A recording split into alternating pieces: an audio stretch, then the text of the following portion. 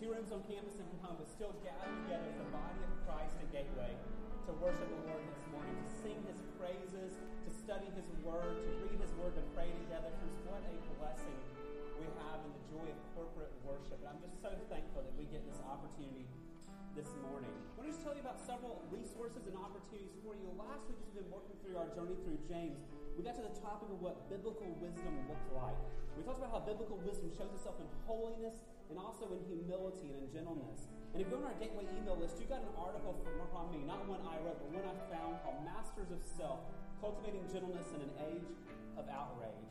I know this was written some years ago. It seems very fitting for today. We're in an age of outrage. But how do we as believers cultivate, through godly wisdom, gentleness, humility, and holiness? So hopefully you saw this if you're on our email list. If not, it's on the Gateway Community Facebook page. You can find it there. But if not, for those who like hard copies like me to highlight and take notes on, there's a tray of these in the back of the sanctuary. There's some outside the office in the office hallway there. And there's also some in the gym as well. So there's lots of ways you can find this. And if you did not get this over email and you want to be on our email list, if you're watching from home or been visiting and you're not getting our emails, just send an email to us. Go to thegatewaybaptist.com, click on Contact Us, send us a message, say, I want to get the resources you send out. So I just want to encourage you, if you take 10 minutes this week and read that, I think it'll bless you and challenge you and help you this week. As well as you guys know, we have a resource center in the hallway just outside the office full of good books. There's so much stuff published today, but what is it that would be helpful to read? I want to highlight just a few things that might help you in your journey right now that are in the resource center. One is fairly new. It's called Coronavirus in Christ from John Piper. If you're having a hard time sorting out what God is up to in the midst of the hardships that we're walking through, and what is a biblical, godly perspective to the crisis and the pandemic we're in, this little booklet that Piper somehow cranked out in like a month is absolutely amazing. And so if you've not read it yet, these are available in the resource center out there. Also, we know lots of people who are struggling and hurting right now. These are hard times, and people are hurting financially, they're hurting with sickness, they're hurting with broken relationships. And Tim Keller, who's a pastor up in New York City, wrote one of the best books on suffering I've ever found. It's called Walking with God Through Pain and Suffering. And this is an incredible resource. The first third of it's dealing with the problem of evil. But if you are a friend in the middle of a hardship right now, skip the first third of the book. You know there's evil in the world and brokenness. And start in the second part of the book, and that's how do you walk with God through the hardships. This book, I've given out many of these to people here at Gateway over the years.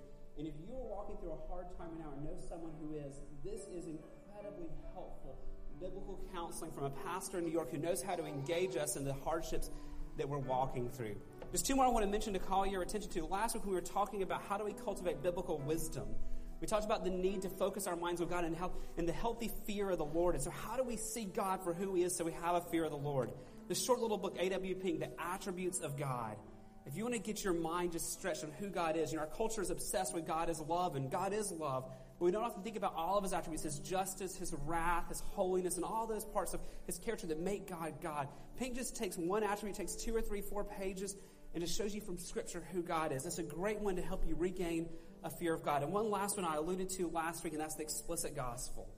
If you just want to get a fresh take on the wonders of the gospel to help us fear God and walk in biblical wisdom, this is like sitting down with a friend in a coffee shop. It's just the way he's so conversational in tone to help you get your mind back around the wonders of what Christ has done for us and the bigness of God. There's a lot more out there. I just want to highlight those 4 for you this morning.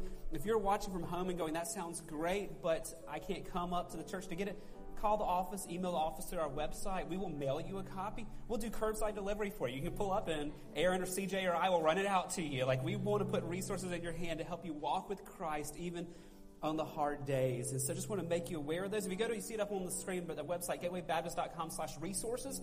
There's a button under that called Resource Center, and all of our books that we have in the Resource Center are listed there. If you want to scroll through and go, that would be really helpful for me right now, let us know and we'll get a copy in your hands. One last announcement I want to call your attention to is on Wednesday, August 12th, we're going to have a corporate prayer meeting here. We're not starting back Wednesday nights yet. We're still working on that, and we're still working to get Sunday morning small groups hopefully back together within about a month or so, and we'll have more announcements on that. But even though Wednesday nights are not starting back yet, we feel it's important for us to come back together and pray. We do this every year, usually the first Wednesday after school starts back. We call it our back-to-school prayer gathering. And we get together and we pray for the schools and the administration and the teachers and the homeschool families. We pray for students by name. We lay hands over our children and our teenagers and our college, and we just pray for them. And with all the craziness and uncertainty of the world today, and when schools are starting back, and who's doing virtual and who's going to be in person, there's just so much that we need to pray about. We feel it's really important, even though we don't have our normal Wednesday night activities starting back, we want to still gather for a prayer meeting together here on Wednesday, August 12th at 6 p.m. And so I just encourage you to mark that on your calendar. As we prepare our hearts to worship the Lord, I want to ask you to stand, please. I want to read to us some scripture to call our just attention to the Lord and what he has done for us and who he is. John chapter 14 and verse 16. Jesus said, I will ask the Father, and he will give you another helper to be with you forever, even the Spirit of truth, who the world cannot receive because it neither sees him nor knows him. You know him, for he dwells with you and will be in you. I will not leave you as orphans. I will come to you. And a few verses later, Jesus says, these things I've spoken to you while I am still with you. But the Helper, the Holy Spirit, whom the Father will send in my name, he will teach you all things and bring to your remembrance all that I have said to you. Peace I leave with you. My peace I give to you. Not as the world gives do I give to you. Let not your hearts be troubled, neither let them be afraid. Father God, we are so thankful that you have not left us alone. That as your children, because of what Christ has done, you have given us the Holy Spirit, not just to be with us, to be within us. We pray today that each one of us would experience the fullness of the Holy Spirit in our lives, that we might worship you in spirit and in truth. Lord, we confess as we think about the pandemic and just all the different trials and situations people are walking through, Lord, our minds can get so distracted. And we can find ourselves even sitting here trying to think about your greatness, and our minds are racing to other things. Lord, today, would you just through the Holy Spirit dwelling within each one of us, focus us on you. Let us see your glory and your greatness and your majesty. And I pray that we will have just an overflow of praise to you and eagerness to study your word and prayers to you because you filled us with your Holy Spirit, because you've given us the helper who you sent in your name to teach us all things and to remind us of all that you have said to us. I pray this day we'll experience your peace and your joy, your conviction, your encouragement, everything we need from you through the Holy Spirit working within us. And we ask it in Jesus' name. Amen. Let's sing to the Lord this morning.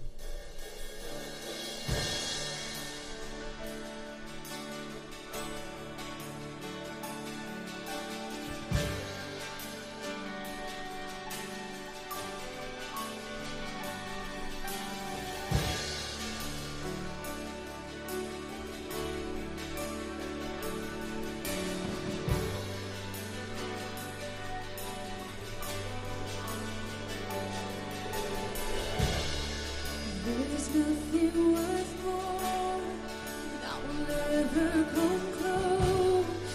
Nothing can compare. You're our living hope. Your presence, Lord.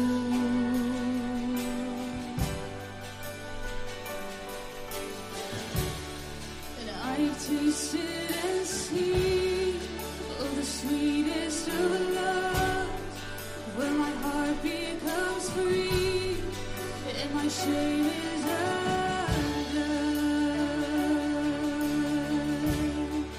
Your presence, Lord.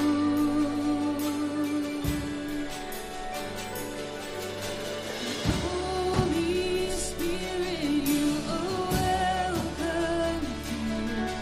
Your blood fill the atmosphere. Your glory, God, is what our hearts long for. To be overcome by your presence, Lord.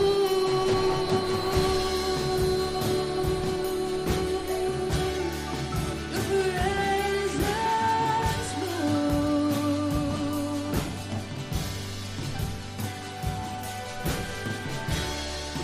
There's nothing worth more that will ever come close. Nothing can compare. You're our living hope. Your presence, Lord.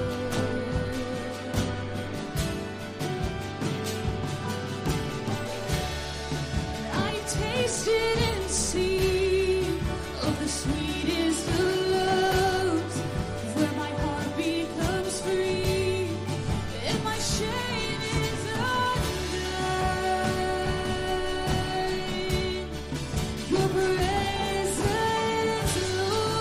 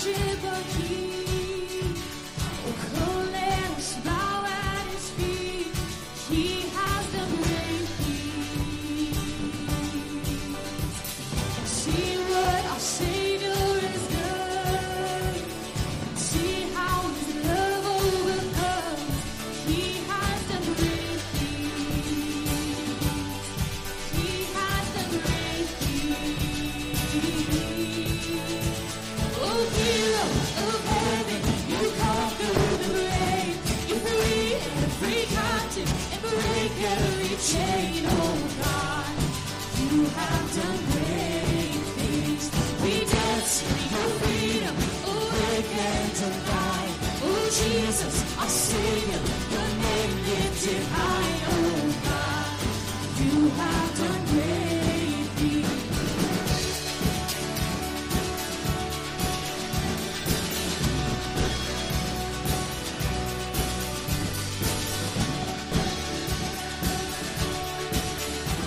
So you've been faithful, and you've been faithful through every storm.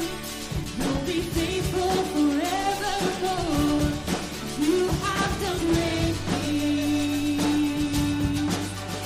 and I know you will do it again. For your promise is yes and amen. You will do great things. God, you do great things. Oh, hero of heaven, you conquered the grave. You freed every captive and break every chain. Oh, God, you have done great things. We dance in your freedom, awake and alive. Oh, Jesus, our Savior, your name lifted high. Oh, God, you have done great things.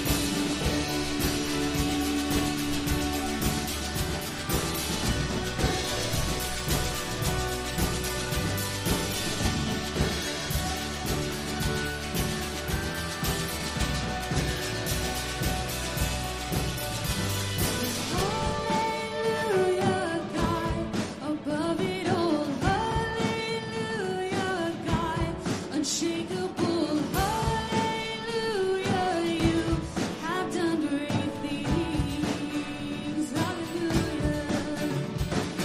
Hallelujah, God, above it all. Hallelujah, God, unshakable. Hallelujah, you have done great things. You've done great things. Oh, hero of heaven, you conquered the grave. You free every captive and break every chain. Oh, God, you have done great things. We dance in your freedom, awake and alive.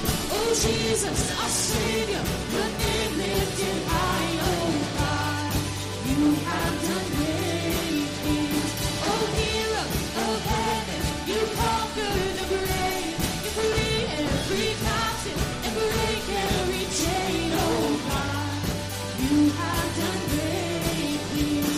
We dance in your freedom, awake and alive. Oh, Jesus, our Savior, your name lifted high. Oh, God, you have done great things.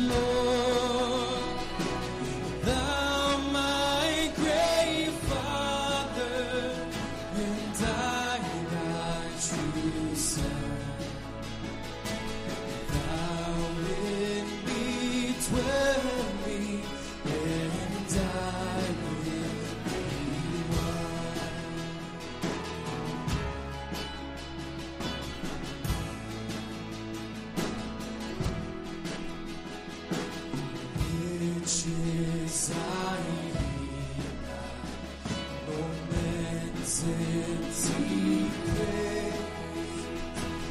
Thou mine inheritance, now and always. Thou and now only, but first in my heart. My King of heaven, my treasure now oh, God, be my everything, be my delight, be Jesus my glory, my soul satisfied. Oh, God, be my everything, be my delight, be Jesus my glory, my soul satisfied.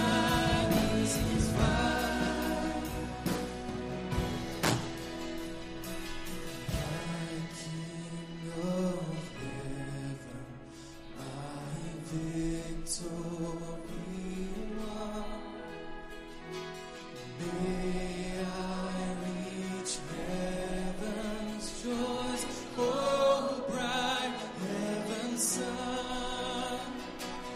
Heart of my own heart, whatever befall, still be my vision, oh ruler of all. Yes, still be my vision, oh ruler of all. Oh, God, be my everything, be my delight, be Jesus my glory, my soul satisfied. Oh, God, be my everything, be my delight, be Jesus my glory, my soul satisfied. Oh, God, be my everything, be my delight, be Jesus my glory, my soul satisfied.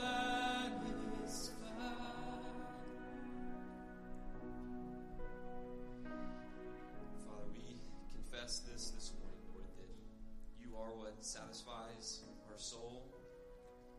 Lord, you are our delight. Lord, we praise you that we are undeserving of this. We don't deserve to experience this joy and satisfaction, Lord, but you have poured out so much grace on us through your Son, and it's in his name that we are able to pray to you this morning, Lord. Thank you for how your Son has redeemed us, how he has freed us from the bondage to sin, Lord. He's given us the gift of your Holy Spirit to fill us and indwell us.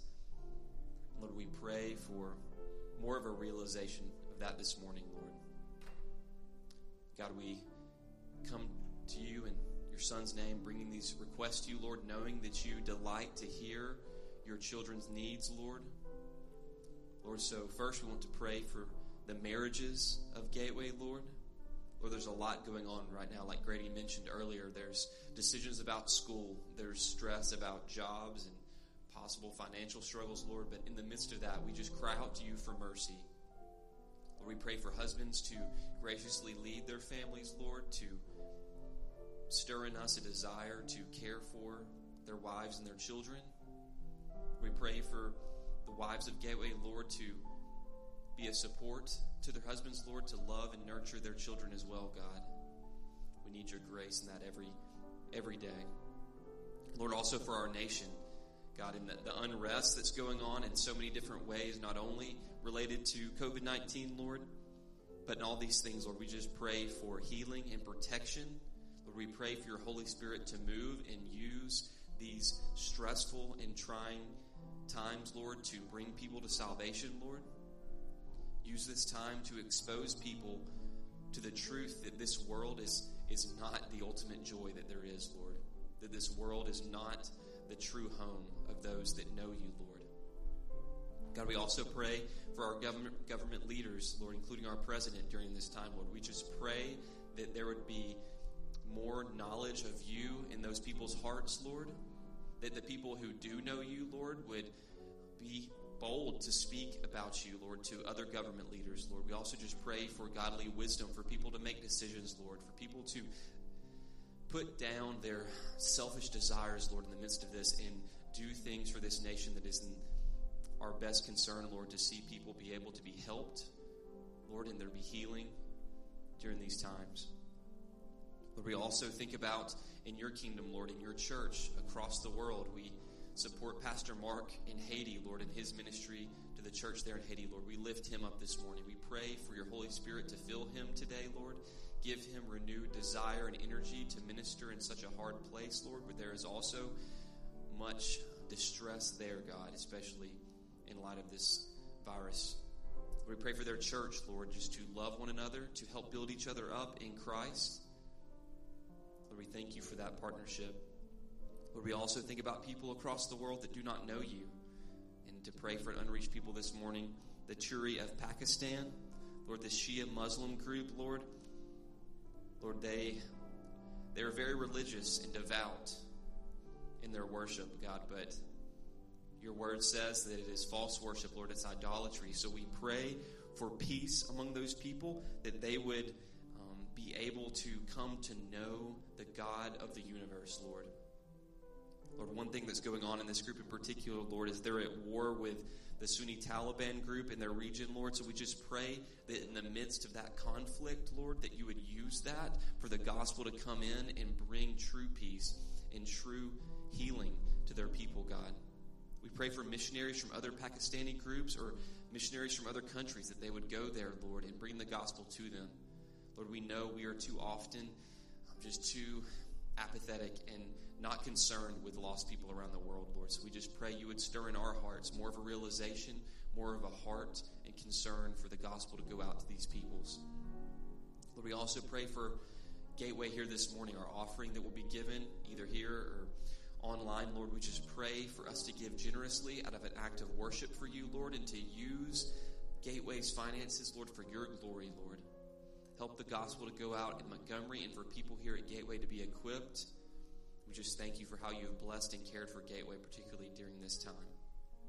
Lord, and lastly, we pray for Grady, Lord. Thank you for the desire you've put on his heart to base his preaching off your word, Lord, that he does not come up with his own opinions or own ideas, Lord, but he comes to only tell us what your word says. So we pray that we would have ears to hear your word this morning, that the Holy Spirit would bring it to our hearts and cause it to expose sin, but also point us to Christ and his love and grace and forgiveness. Lord, it's in all these things we pray in your Son's name.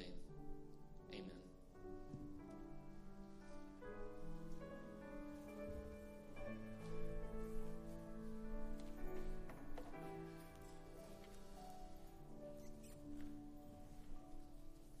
Well, good morning, Gateway family. It's good to see you this morning. Would you find James chapter 3 in your copy of God's Word or on your Bible app, James chapter 3.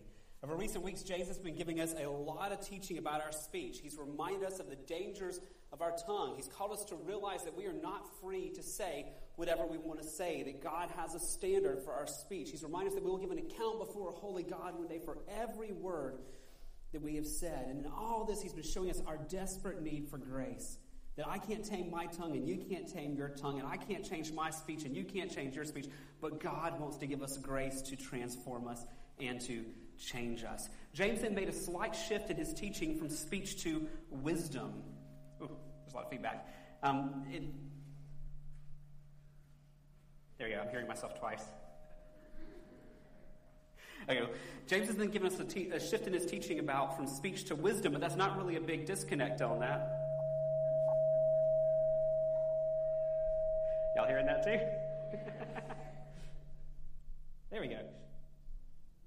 Chris, I think I'm on the monitors up here, so I think it's feeding it back to me. There we go. Okay. James has shifted from speech to wisdom, which is not that big of a disconnect, because we're in a world where there's no shortage of people who claim to have wisdom, no shortage of people who claim to be experts on matters of church and home and culture and all those things. And James showed us how to know if others have wisdom, but more importantly, he showed us how to know if we have wisdom, how to look into our own hearts. If you remember from last week, wisdom is knowing how to navigate the practical issues of life, knowing how to navigate the practical issues of life. And how do we know if we're able to navigate the practical issues of life God's way? Well, we saw last week in verse 13 of chapter 3 that if we have godly wisdom, it'll produce in us both holiness and humility. Both holiness, godliness, Christ-likeness, and a growing humility and gentleness in how we relate to one another. Now, James is going to carry on that theme this morning. We're looking at verses 14, 15, and 16 in James chapter 3. He's going to help us understand what biblical wisdom is by giving us a contrast this morning. We saw last week that true wisdom from God is going to produce in us, manifest in us humility and gentleness. He's going to show us the contrast today of what the life of a person is like who thinks they are wise, but they really are not. He's going to show us a glimpse into the life of the person who is deceived and thinking that they can navigate life God's ways when in reality they are not. If you remember last week I said that wisdom is kind of like learning how to drive a car. And so if wisdom is like learning how to drive a car, James this morning is giving us a contrast. He's going to show us a person driving the wrong way and in the process wrecking many people along the way and injuring people. So he's going to show us people who think, I've got wisdom and I'm navigating life, but in the reality they're causing wreck after wreck after wreck, injuring person after person after person. And so as we look at this text this morning, I want you to be looking for three things. And I want to give you one thing to look for. I want you to look for three things. So can y'all do that this morning? Focusing on three things to read. First of all, what is the evidence a person lacks wisdom? Last week we saw what evidence was a person has wisdom. So this morning, what is the evidence that a person lacks wisdom? So the evidence, number one. Second of all, we're going to look for what causes a person, particularly a believer, to not pursue God's wisdom. What is the cause? So what is the cause why a believer may not pursue God's wisdom? Then number three, what are the consequences in our lives if we lack wisdom? What are the consequences? So what is the evidence we lack wisdom? What is the cause for lacking wisdom? And then what are the consequences? The evidence, the cause, and the consequence. And I want us to think about looking for that as we dig through God's Word this morning. So with that in view, we're going to look at James chapter 3, verses 14 to 16. Can I ask you to stand if you're able in honor of the reading of the Word of God? The words will be on the screen for you, and I'm reading out of the English Standard Version. James chapter 3, verse 14. But if you have bitter jealousy and selfish ambition in your hearts, do not boast and be false to the truth. This is not the wisdom that comes down from above, but is earthly, unspiritual, demonic. For where jealousy and selfish ambition exist, there will be disorder and every vile practice. Would you pray with me? Father, we thank you for your word. We're thankful for even verses like this that are harder, that are so convicting, that so get right to our heart and our sin struggles. But we're thankful, Lord, that you love us so much as your children. You don't just tell us to go live life however we want. You use your word and your Holy Spirit to convict us and to correct us and to show us where we're short of where you want us to be so that you might, through your grace, make us more Christ-alike. Lord, I pray this morning you would take your word and you would encourage us in ways of seeing how you've been sanctifying us in these areas. And I pray you would convict us in ways that we still need to grow in these areas because none of us have arrived. So we ask for much grace this morning to hear your word. As we've seen previously, James, to not just be hearers of your word, but to be doers also. So Holy Spirit, come, open our eyes to the truth of the word of God. Help us hear it and help us do it and apply it to our lives. We ask in Jesus' name. Amen. Thank you. You may be seated. So again, we're looking at three things in our text this morning. I normally give you a main idea to kind of guide where we're going to study. And I'm not going to do that this morning. We give you the main idea at the very end. We're going to use these three questions to kind of build. So we're going to do it a little bit different. If you can hang in there with me this morning. And for you type A people, yes, we're structuring the sermon different, but we'll be okay this morning in this. Three things I want you to see in this. We're going to see the evidence of a lack of wisdom, the causes of why we don't pursue it, and the consequence. And then we'll pull all that together as we get those three answers. And then I'll give you the main idea as we conclude. So what is the evidence if we or someone else lacks wisdom? What's the evidence of it? So go back one verse to see the evidence for having it first. Back to verse 13 last week. Quick review.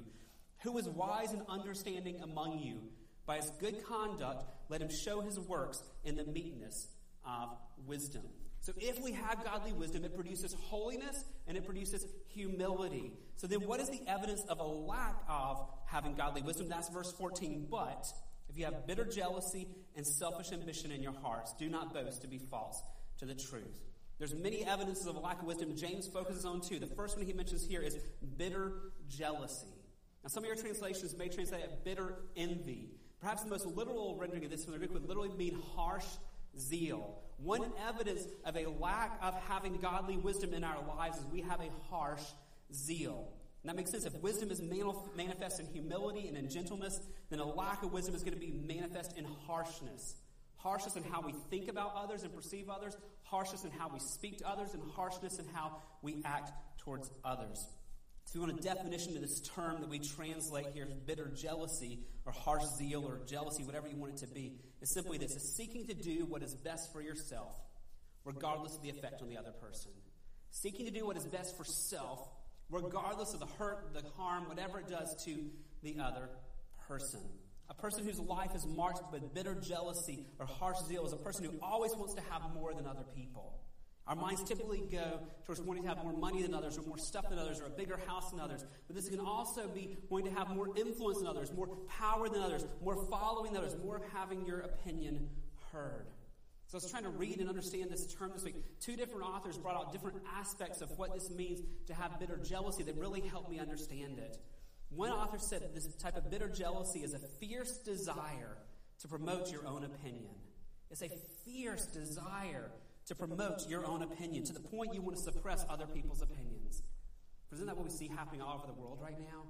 People have this fierce, burning desire in their hearts to make sure their voice is a voice that is heard, and everyone else's voice who has a contrary view is suppressed. And friends, that happens in the church as well. It's a fierce desire to promote your own opinion to the point you want to suppress others. A different author brought out a different aspect to this idea of what bitter jealousy is. And he says, this is a person who cannot stand to see others have position and influence. A person who cannot stand to see others have position and influence. He goes on to say, when they see other people having influence and position that they don't have, it leads them to an inner frenzy. When they see other people rise to more prominence, have their opinions heard more, their decisions being followed, this person who has bitter jealousy has an inner frenzy in their heart. So bitter jealousy is a fierce desire to promote ourselves. It's an inner frenzy when other people seem to be getting ahead. So James is giving us a strong warning here, friends. If we find ourselves with this fierce desire to promote ourselves, if we have a fierce burning desire in us to want to make sure we always get our way, if we get in a frenzy when it seems like other people have more influence or a position than we have, if we find ourselves always having to have the last word, if we find ourselves being domineering over others, then we have what James calls bitter jealousy, and he's warning us that means we need to look inward because we're lacking in wisdom if that's the fruit we're seeing in our life. There's a second evidence of a lack of biblical wisdom here, and that's also here in verse 14. It says, if you have bitter jealousy, in the next phrase here, and selfish ambition. The other evidence that we have a lack of biblical wisdom is that we have a life with selfish ambition. Now, this is a Greek word that's really hard to translate, and so it's perhaps not the best word. The best English word for this is the word rivalry. A person who has in their life rivalry. Outside of the scripture, this exact word that we translate selfish ambition was used at the time in the culture to describe, catch this, politicians who would do whatever it took to advance to the top, to get in the position of power so that their views got heard. I guess human nature hasn't changed, has it? Because it sounds a lot like what happens in politics today. But this was a word common in the Greek culture to describe what politicians did to make sure they got to the top, to where they got to the power, to where they made sure their opinions were the ones that were heard and shaped society. So when you hear this word selfish ambition, don't just think of some attitude that's just inside that doesn't lead to anything. This is jealousy in action. This term for rivalry that we're translating selfish ambition is literally jealousy in action. It's a rivalry that leads you to speak out, to do things, to tear people down, to promote yourself, and to promote your own ideas. Now, this word selfish ambition and rivalry appears in Scripture in another place. It's a text we've looked at before, but I want you to see the context in which rivalry appears. In Galatians chapter 5, verses 19 and 20, this is a text we look at often because it shows us the contrast of a life controlled by the Holy Spirit versus a life that's controlled by our fleshly desires and our fleshly tendencies. So he talks about in Galatians 5, the works of the flesh. This is the fruit, this is the product. If you have a life that's controlled not by God, but by your own sinful tendencies, this is what is produced in your life. And these things are sexual immorality, impurity, sensuality. And we go into verse 20, idolatry, sorcery, enmity, which is division between people, strife, jealousy, fits of anger. What's the next word? Rivalries. Now, that's the exact same word we translate in James 3 here, selfish ambition. It's that idea of that fighting to get yourself to the top. And it goes on with dissensions and divisions. Selfish ambition, rivalry. So take these two terms from James 3. The evidence of a lack of wisdom in our life is bitter jealousy and selfish ambition. This paints for us a picture of a person who wants to be seen as wise, who wants to be well known as an influencer, and a person who knows how to navigate life, but whose attitude is, I will get whatever I want and no one can stand in my way. And friends, that is all over our culture, and unfortunately that easily infiltrates the church as well. I'm going to get what I want and no one can stand in my way. In fact, Paul warns us in Philippians chapter 1, verse 15, that at the time people had come into the church. He says, some indeed preach Christ from envy and from what? Rivalry. And here's that same word again. The people are in the church in Philippi who are preaching Christ, not because they love God, not because they love people, but because of their own selfish ambition, because of their own rivalry. If they wanted to be ahead, they wanted to be that person everyone looked to. And so he warns them about that. So what's the evidence a person lacks wisdom? It's jealousy and selfishness. And notice the contrast here. Look at verses 13 and 14 together, what we saw last week and this week. Back to verse 13. Who is wise and understanding among you? By his good conduct, let him show his works in the meekness of wisdom. But if you have bitter jealousy and selfish ambition in your hearts, do not boast and be false to the truth. Friends, there's no middle ground here. Either we are people who are wise and growing in wisdom, and it shows in a growing holiness and a growing humility, or we're a people whose lives are characterized as unwise, and it shows with this jealousy and this selfishness in our lives. Like Preston challenged us a few weeks ago, I just want to remind us of that because it was such a great question. If we could see a transcript of our words this past week, if you look at a transcript of your actions this past week, friends, if I could look at a transcript of my words and my actions, what does it show? Does it show a life that is characterized by a growth in wisdom, which produces a growth in godliness and a growth in humility? Or does it show a life that is characterized by ungodly thoughts that leads to division and it leads to jealousy and selfishness? What do our words and our actions, even this last week, show? And there's a reality check for us here. If we find ourselves falling short, and we all do to different degrees, we all struggle with this. But when we find ourselves falling short, James gives us a very strong correction here in verse 14. If you have bitter jealousy and selfish ambition in your heart, now here comes two imperatives, two commands. Do not boast and do not be false to the truth. These are commands to stop doing something you're doing. He's saying if you claim to be wise, if you're claiming to be a person of influence and trying to get people to listen to you, but your life is lacking in holiness and your life is lacking in humility and gentleness, if your life is full of jealousy and selfishness, he says stop it. Stop saying you're wise. Stop pretending to be spiritually saying, in other words, stop being a hypocrite. Stop pretending to be someone that you're not. So that was our first question, friends, from this text. What is the evidence of a lack of wisdom? It's jealousy and it's selfish. Now that's question number 2 for us in the morning. Why then, particularly in the church, do some people lack wisdom? Why do some people in the church have such a stronghold in their lives of jealousy and selfishness? Well, can they blame their circumstances? Well, I just have too much work to do. I just really don't have time to get in the Word and let God change me. I don't have time to get into community. I can't help it. Can they blame their family situation? My family demands too much. I'm just too stressed. This just comes out because of all the pressures I'm walking through. Can they blame their past? Hey, if you just knew the hardships I walked through and what happened in my childhood, how it hardened me, how burned I've been so many times, you'd understand. Can they blame their personality? Hey, I'm just abrasive. I just have to say what I have to say. That's just who I am. Can they blame even God? Hey, it's just how God made me. I'm just a strong person. That's just the way God made me. Can they blame anyone else for the reason they have jealousy and selfishness, the reason that they would have this type of rivalry? And James makes clear, no, there's no one to blame but ourselves. There's no one we can blame but ourselves. We can't blame God. We can't blame our personalities. We can't blame our past, our family situation. We can't blame our circumstances. We have nothing to blame but ourselves if our lives are filled with jealousy and selfishness. If it's filled with this envy and with this rivalry. Look at verse 14. He has 2 phrases here to help us understand that we are responsible when this is in our life. Notice the very first phrase in the verse, but if you have. This is a conditional sentence. That means it does not have to be this way, that there's 2 paths before us. And this is one of the 2 paths that we can run down. Now, if we're not a follower of Christ and we do not have the Holy Spirit within us, then we have no hope but to be this way. But if we are in Christ, we've been saved by Him, and He's not only freed us from the penalty of sin, but He's freeing us from the power of sin in our life, then we don't have to walk down this path. There's another path. And what is a path for us? Well, He showed us last week in verse 13, who is wise and understanding among you. By his good conduct, let him show his works in the meekness of wisdom. The other path before us is we can, by God's grace and God working in us, He can produce in us holiness and humility.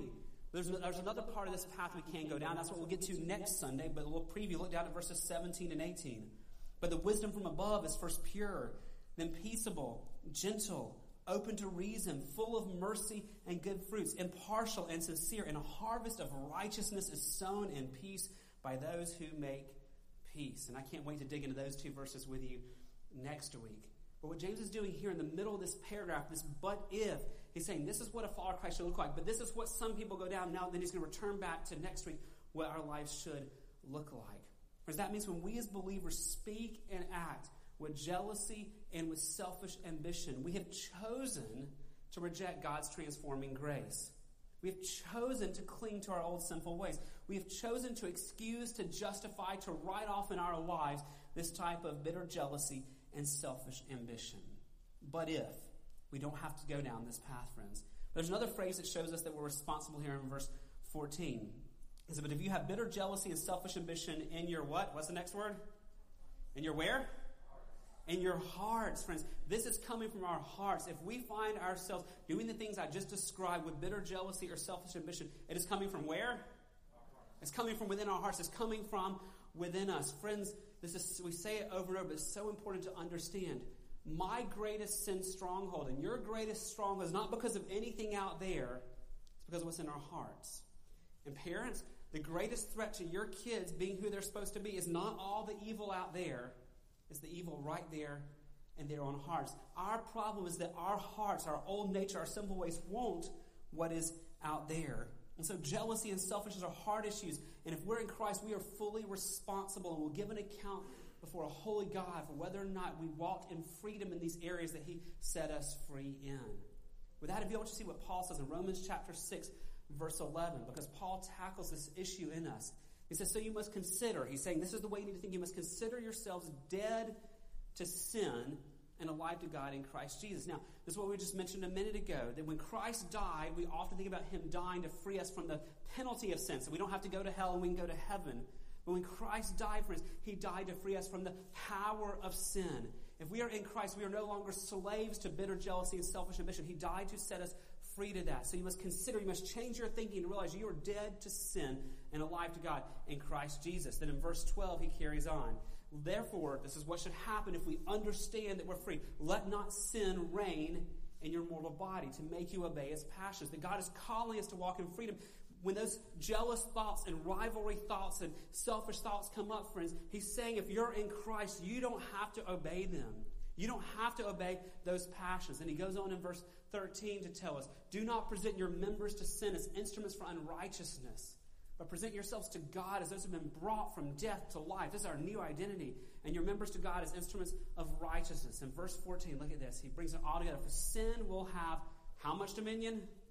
None. No dominion over you, since you are not under law, but under grace. Friends, do you understand no matter how much in your past you've struggled with selfish ambition or bitter jealousy or this frenzy or this zeal or all the different ways we've described it, if you are in Christ, that does not have to have dominion over you or over me. That Christ is setting us free from the power of sin in our lives. And yet, friends, so often we reject God's grace and we reject the way out and we choose to keep harboring this type of bitter jealousy and selfish ambition in our hearts. We come up with every excuse of why it's not so bad, and we allow it to remain.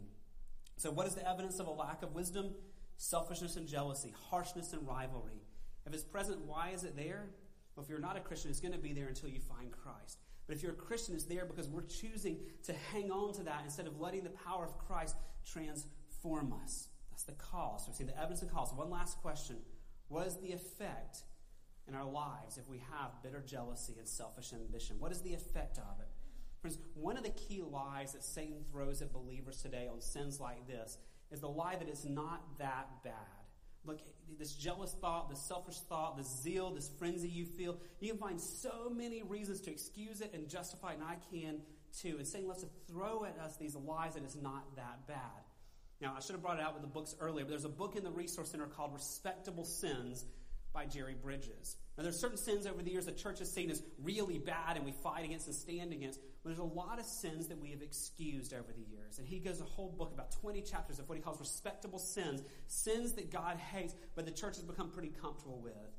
And jealousy and selfishness are two of those that he includes in that book. These are respectable sins. We bought the lie of the enemy that they are not that bad, but James obliterates that lie from Satan. He shows us here how deadly jealousy and selfishness are in our lives, but also in the lives of the people we interact with. So I want you to see here the effects of it. First of all, the effects on us if we harbor jealousy and selfishness, but also the effects on the people we interact with. Let's start with the effects on us. And I believe in this text, so there's three effects he shows. That if we harbor in our lives and do not let the grace of God change us in these areas, if we hang on to jealousy and selfish ambition, there's three effects on our lives. Number one, first of all, we're deceived. We're deceived. We're living a lie. Now, James has warned us about this before. In James chapter 1, verse 16, he's told us a very real possibility. He's writing to believers. He says, do not be deceived, my beloved brothers. And there is a very real possibility in the church that people think they're okay with God when they're not. And in this case, he takes that same idea and shows that there's many people in the church who think they are wise and walking with God when in reality they are not. They think they're doing okay in how they're treating people, but they are not. They're deceived. Look at verse 14 again. He says, but if you have bitter jealousy and selfish ambition in your hearts. Now notice this. Do not boast and be false to the truth. Do not be false to the truth. He's saying you're living a lie. If you say, I am wise and I know how to navigate life and I want to help you navigate life as well, but you're hanging on to these sin strongholds in your life, he's saying you're living a lie. You're boasting in what is false, that you really do not have wisdom. So the first effect on a believer who hangs on to jealousy and selfishness is they're living a lie. They're deceived. Number two, though, they miss the blessing of God. They miss the blessing of God. Friends, do you realize that God wants to bless you?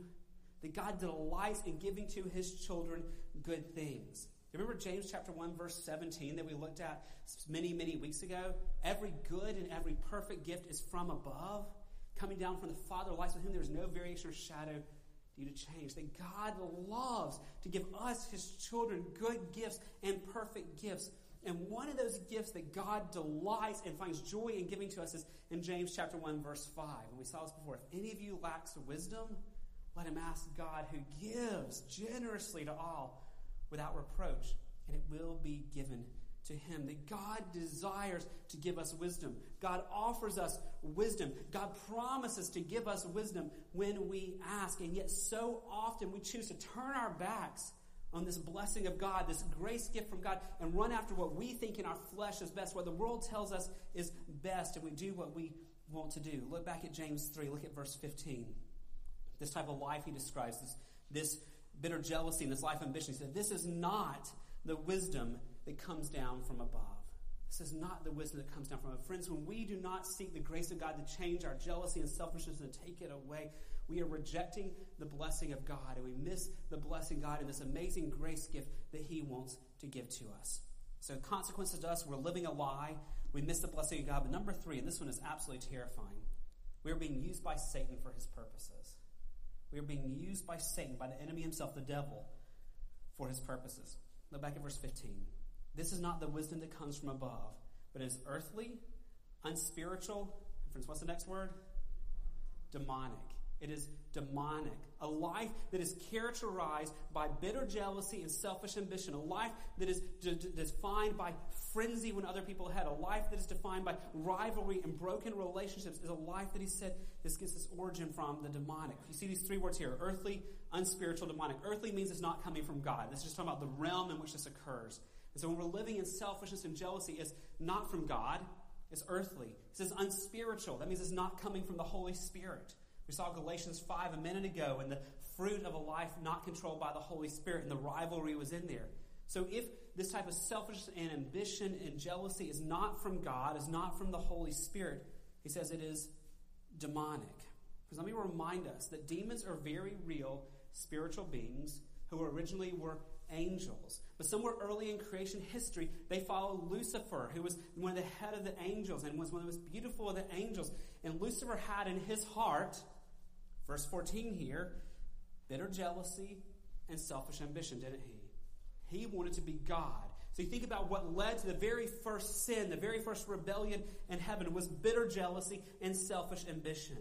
And he convinced a number of the angels to follow him and rebel against God. That was unsuccessful because God is supreme and can never be defeated. And so Satan and the demons were cast out of heaven. These fallen angels became known as demons. They were cast into hell. They were allowed, though, to continue to roam on earth. And they are actively, even today, seeking to destroy God's plans. They're not just passively seen by, they're working to deceive people. That's why we pray for unreached people groups, for God to open their eyes. But they're also at work trying to destroy the witness of the church. They're trying to destroy your family, your holiness. They seek to deceive God's people. And one of the things they love to do is to do what Satan himself first did when he rebelled. They want to stir up within us bitter jealousy and selfish ambition. They tempt us, and we run after it because our hearts already want it. They tempt us to use divisive, harsh words. They tempt us to put other people down and hurt others. They tempt us in ways that will destroy our witness and hurt our family and hurt our friends and hurt our church. And they ultimately are doing this so the gospel does not go forth, so God does not get the worship and the glory he deserves.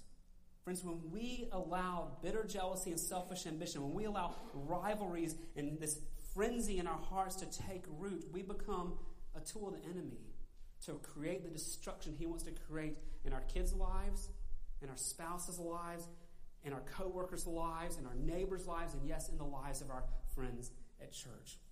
One author that I read this week said this. He said, when we fight one another in Christian circles, evil establishes a foothold. When we operate with worldly values, seeking our own honor and our own status, we offer Satan an entrance into the house of God. Because we need to remember that the next time we are tempted to relate to someone else out of a place of jealousy or selfishness. So what are the effects on us when we allow jealousy and selfishness to rule in our lives? We're deceived, we miss the blessing of God, and we're being used by the enemy. But James doesn't stop there, friends. If it's not hard enough already, I know this is a hard text. He goes on to show us the effects it has on those that we are interacting with. Look at the effects on those we interact with when we, in our hearts, hang on to jealousy and selfishness. Verse 16, he says, for where jealousy and selfish ambition exist, there sometimes might occur. Maybe this will happen in a few rare instances. What's the next two words there? There will what? There will be. Friends, notice a certainty in James's text. This is strong language here. This is not a maybe and if, and occasionally things break down when you have, he says, if we, as followers of Christ, hang on to jealousy and selfish ambition, there certainly, this is a promise, this is what will happen. There will be disorder and every vile practice. Now, it highlights two things. The word disorder. The Greek word here perhaps is the closest in English to our word anarchy. That's what this word disorder is not just a few things are messed up on your bookshelf at home. This is the word for the strongest level of disorder, for anarchy to occur. This word gets translated in other places in the Bible as instability, as things that are uncontrollable. Again, it comes to the idea of anarchy, total meltdown. Friends, when we operate and we interact with one another, whether it's at home or at work or at the church or in the neighborhood or with our friends, when we're operating out of this place of selfishness and jealousy, we are giving the enemy a foothold to create instability, to create anarchy, to break relations, and to make things so unstable. When we think about it, if you have kids, the instability that happens when you and your spouse fight, do you see what that does to undermine the stability in your kids' lives? Think about your work relations. What happens when you see the bosses above you arguing and fighting, the instability that causes for you as an employee. Friends, the enemy loves to use our jealousy and selfishness to create instability in relationships all around us. Our sin creates disorder and breaks the unity that God is so passionate about building into his people. But not only does our sin of jealousy and selfishness lead to disorder, it also leads to every vile practice, he says here in verse 16. Notice that last phrase, every vile practice. Vile means sinful, evil, wrong. Friends, our jealousy and selfishness produce many other sins that also hurt people. Have you ever considered how many other sins that wound people come out of jealousy in our hearts? Think about, from jealousy flows arguments. From selfishness flows hurtful speech and criticism, dishonesty, gossip, slander, murder, giving people the cold shoulder, not meeting their needs. We could go on and on. It leads to discontentment, envy. It leads to stealing. And friends, if you have never considered it, how jealousy and selfishness is what drives pornography. It's what drives marital unfaithfulness. It's what drives adultery. All of those type things that wreck lives come out of bitter jealousy and selfish ambition. And so, friends, if there are in your heart traces of this or strongholds of this, let me just plead with you this morning to not just write off it's okay. It will not be satisfied. It will lead to more and more and more. This is not the wisdom that comes down from above. It is earthly, unspiritual, demonic. For where jealousy and selfish ambition exist, there will be disorder. There will be every vile practice. So we've seen the evidence of us having lack of wisdom. That's jealousy and selfishness. We've seen the cause of that. Quite simply, we're rejecting the grace of God and we run after it because our hearts want it. We've seen the effects of it. It wrecks us and it wrecks other people as well. So let's pull all that together. Now that we're at the end, I want to give you the main idea of this text this morning. This is what I want you to see from this text. We're going to pull all this together. We need God to purge our hearts of jealousy and selfishness for our good and for the good of others. Friends, we need God to do something we can't do. We need God to purge our hearts of jealousy and selfishness for our own good and for the good of others. Like I mentioned earlier, friends, we are so quick to excuse these sins. We have jealous thoughts. We feel selfish thoughts. We feel that inner frenzy when someone gets ahead. And we just kind of write it off. And we either blame our past or we just write it off that that's who I am. And we just excuse it. But this is not a respectable sin. This is a sin in God's eyes. And it's so destructive. Friends, the sin of jealousy and the sin of selfishness is the soil in which so many other sins grow that will hurt us. It's the soil in which so many other sins will grow that will hurt us. It'll wreck our joy in God. It'll make us miserable. It'll make us empty. It'll wreck our testimony. It'll make us, even in our own heart, feel unstable. But these sins of jealousy and selfishness are also the soil in which many other sins grow that will hurt people around us. From these sins grow many other sins that divide believers, that tear down people made in the image of God and destroy the precious unity between believers that Christ shed his blood to create and that God is passionate about building into his church. But as we have seen over and over, friends, in all of our journeys, there's no amount of just white-knuckle determination that's going to get rid of jealousy and selfish ambition in my heart. Just as there's no amount of determination that's going to tame my tongue. And the same for you. God has to come in. And God has to take control of our hearts and our affections and our minds. And he has to fill us with his Holy Spirit who convicts us and just wrecks us over the jealousy and selfishness in our hearts, who guides us, who opens up God's word, who lets texts like this just come in and pierce our hearts where our hearts need to be pierced because he loves us so much. And we need the Holy Spirit to produce in us that fruit of gentleness and humility and graciousness that loves God and loves other people. Friends, we can't change ourselves, but God can, and God delights and wants to change us to make us to who he has made us to be. We need God to purge our hearts of jealousy and selfishness for our good and for the good of others. So I ask you just two questions this morning as we wrap up. For you in your life, as you think back to that opening question of what does this transcript of your life show in recent weeks? What does God need to purge from you this week? What does God need to purge from me this week? What are the areas to where jealousy and selfishness have taken a stronghold? What are the areas that we've excused or justified or written off that God needs to come in and just pull those out of our lives for our good and for the good of the others? And friends, as he shows us that, are we going to be willing to ask him to do it? Are we going to be willing to repent when he shows us things? Are we going to be willing to seek to make wrongs right? Are we going to be willing to follow after him when he reveals to us in his kindness to us areas that we need to grow in? Now, before I pray for us like I normally do, I want you to take a minute and pray about this. I know this is a heavy text. I know we've been in a long section of James that's very heavy. And friends, that's why we work verse by verse through books of the Bible here. This is not the text that most of us would run to and be like, what do I want to preach this Sunday? I want to preach about jealousy and selfishness. This will be fun. This is not the text we run to because it makes us feel good. But we go to these because, friends, I need it and you need it as well. Because God loves us and God wants to purify us and purify our families and purify our church and purify even our city. He wants to transform us. So we go verse by verse to come to the hard texts like this that don't make us feel good, but that make us look in and ask the hard questions and ask God to transform us. So as the band comes right now, before I begin to pray for us, I want you just to bow your heads, whether you're sitting here or in the gym or at home, and take a minute and just say, God, show me areas in my life where jealousy and selfishness have taken root. God, show me areas to where I'm blind to this, but it's present. God, show me areas that I need to confess and repent of. And would you take just a few minutes and ask God right now to reveal to you areas and blind spots and areas you need to repent of in this?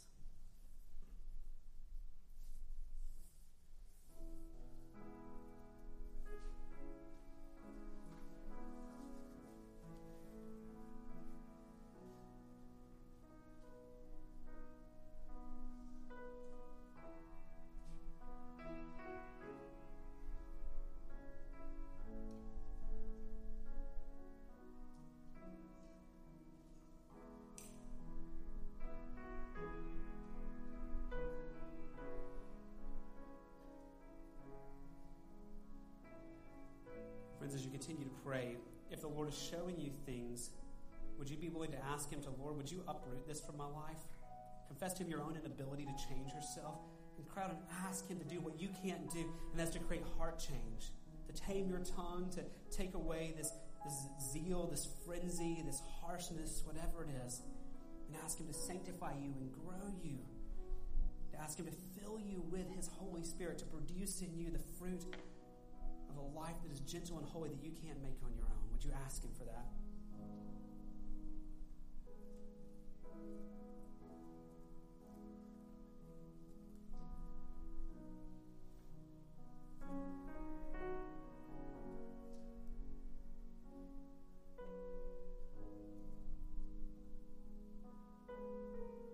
Father, we thank you for your incredible love for us.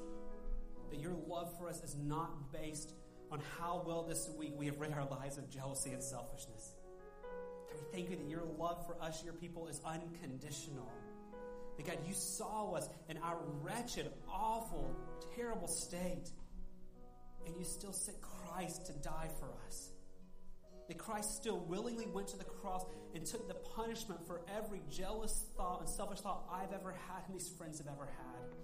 That He willingly and gladly took the punishment for every harsh word I've spoken and these friends have spoken. That He gladly took the punishment for every place I've caused division and these friends have caused division. That He took it gladly. And when He cried out on the cross, it is finished. It was finished, that the punishment that I deserved and these brothers and sisters deserved was put on Christ, and we will never experience the wrath that we should experience for all of our jealousy and all of our selfishness and all of the hurt we've caused to others. And we'll never experience it because Christ has borne it for us. Oh God, may we treasure that thought today and this week, that we stand forgiven, and that not only did you take all that from us, but you clothed us in Christ's righteousness, so that we can now walk into your holy throne room and not fear being struck down. Because when you see us, Father, you see the righteousness of Christ. When we approach you, you see one who has never sinned in speech, who's never thought a jealous thought, who's never thought a selfish thought, who's never done anything to hurt other people. You see Christ, and so we can approach you and talk to you and praise you and ask you to change us.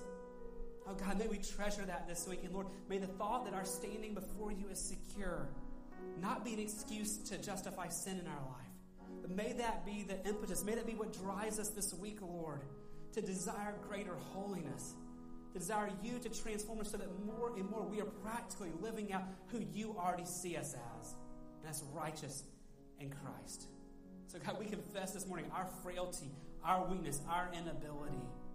Lord, we can't change these desires of our heart, but God, you can.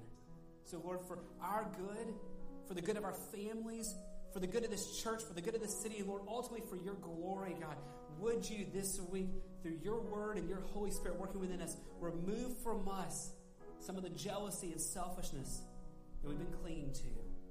And Lord, we know that you will do great things. We already sang earlier that you're doing great things. We pray you would do great things this week in our sanctification, Lord, so that your gospel goes forth and the enemy's schemes in our lives and our families' lives in this church are stopped.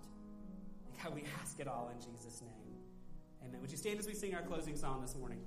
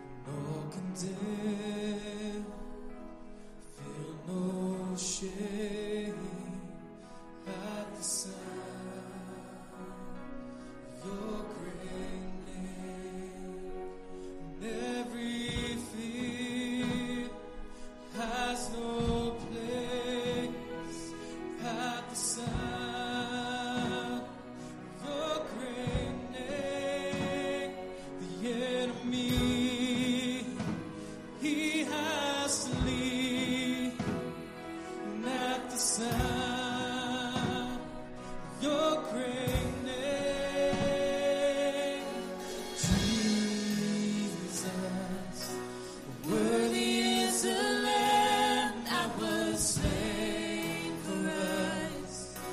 Son of God and man, you are high and lifted up, and all the world will praise your great name.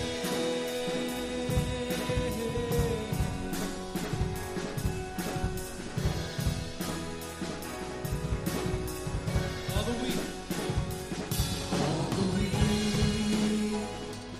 find their strength at the sound of your great name.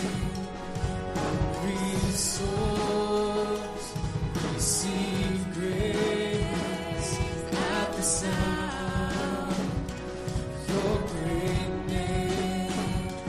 Fatherless, they find their rest at the sound of your great name. Sick are healed and the dead are raised at the sound of your great name. Jesus, worthy is the Lamb that was slain for us. Son of God and man, you are high and lifted up, and all the world will praise your great name. Your great name.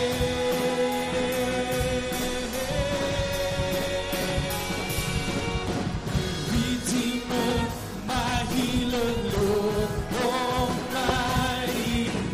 Defender, my Savior, you are my King. Redeemer, my healer, Lord Almighty. Defender, my Savior, you are my King. Jesus, worthy is the Lamb that was slain for us. Son of God and man, you are high and lifted up, and all the world will praise your great name. Jesus, Jesus, worthy is the Lamb that was slain for us. Son of God and man, you are high and lifted up. All the world will praise your great name. Your great name.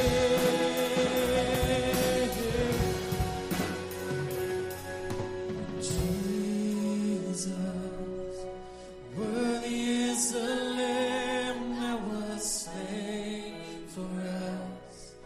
Son of God and man, you are high and lifted up, and all the world will praise your great name.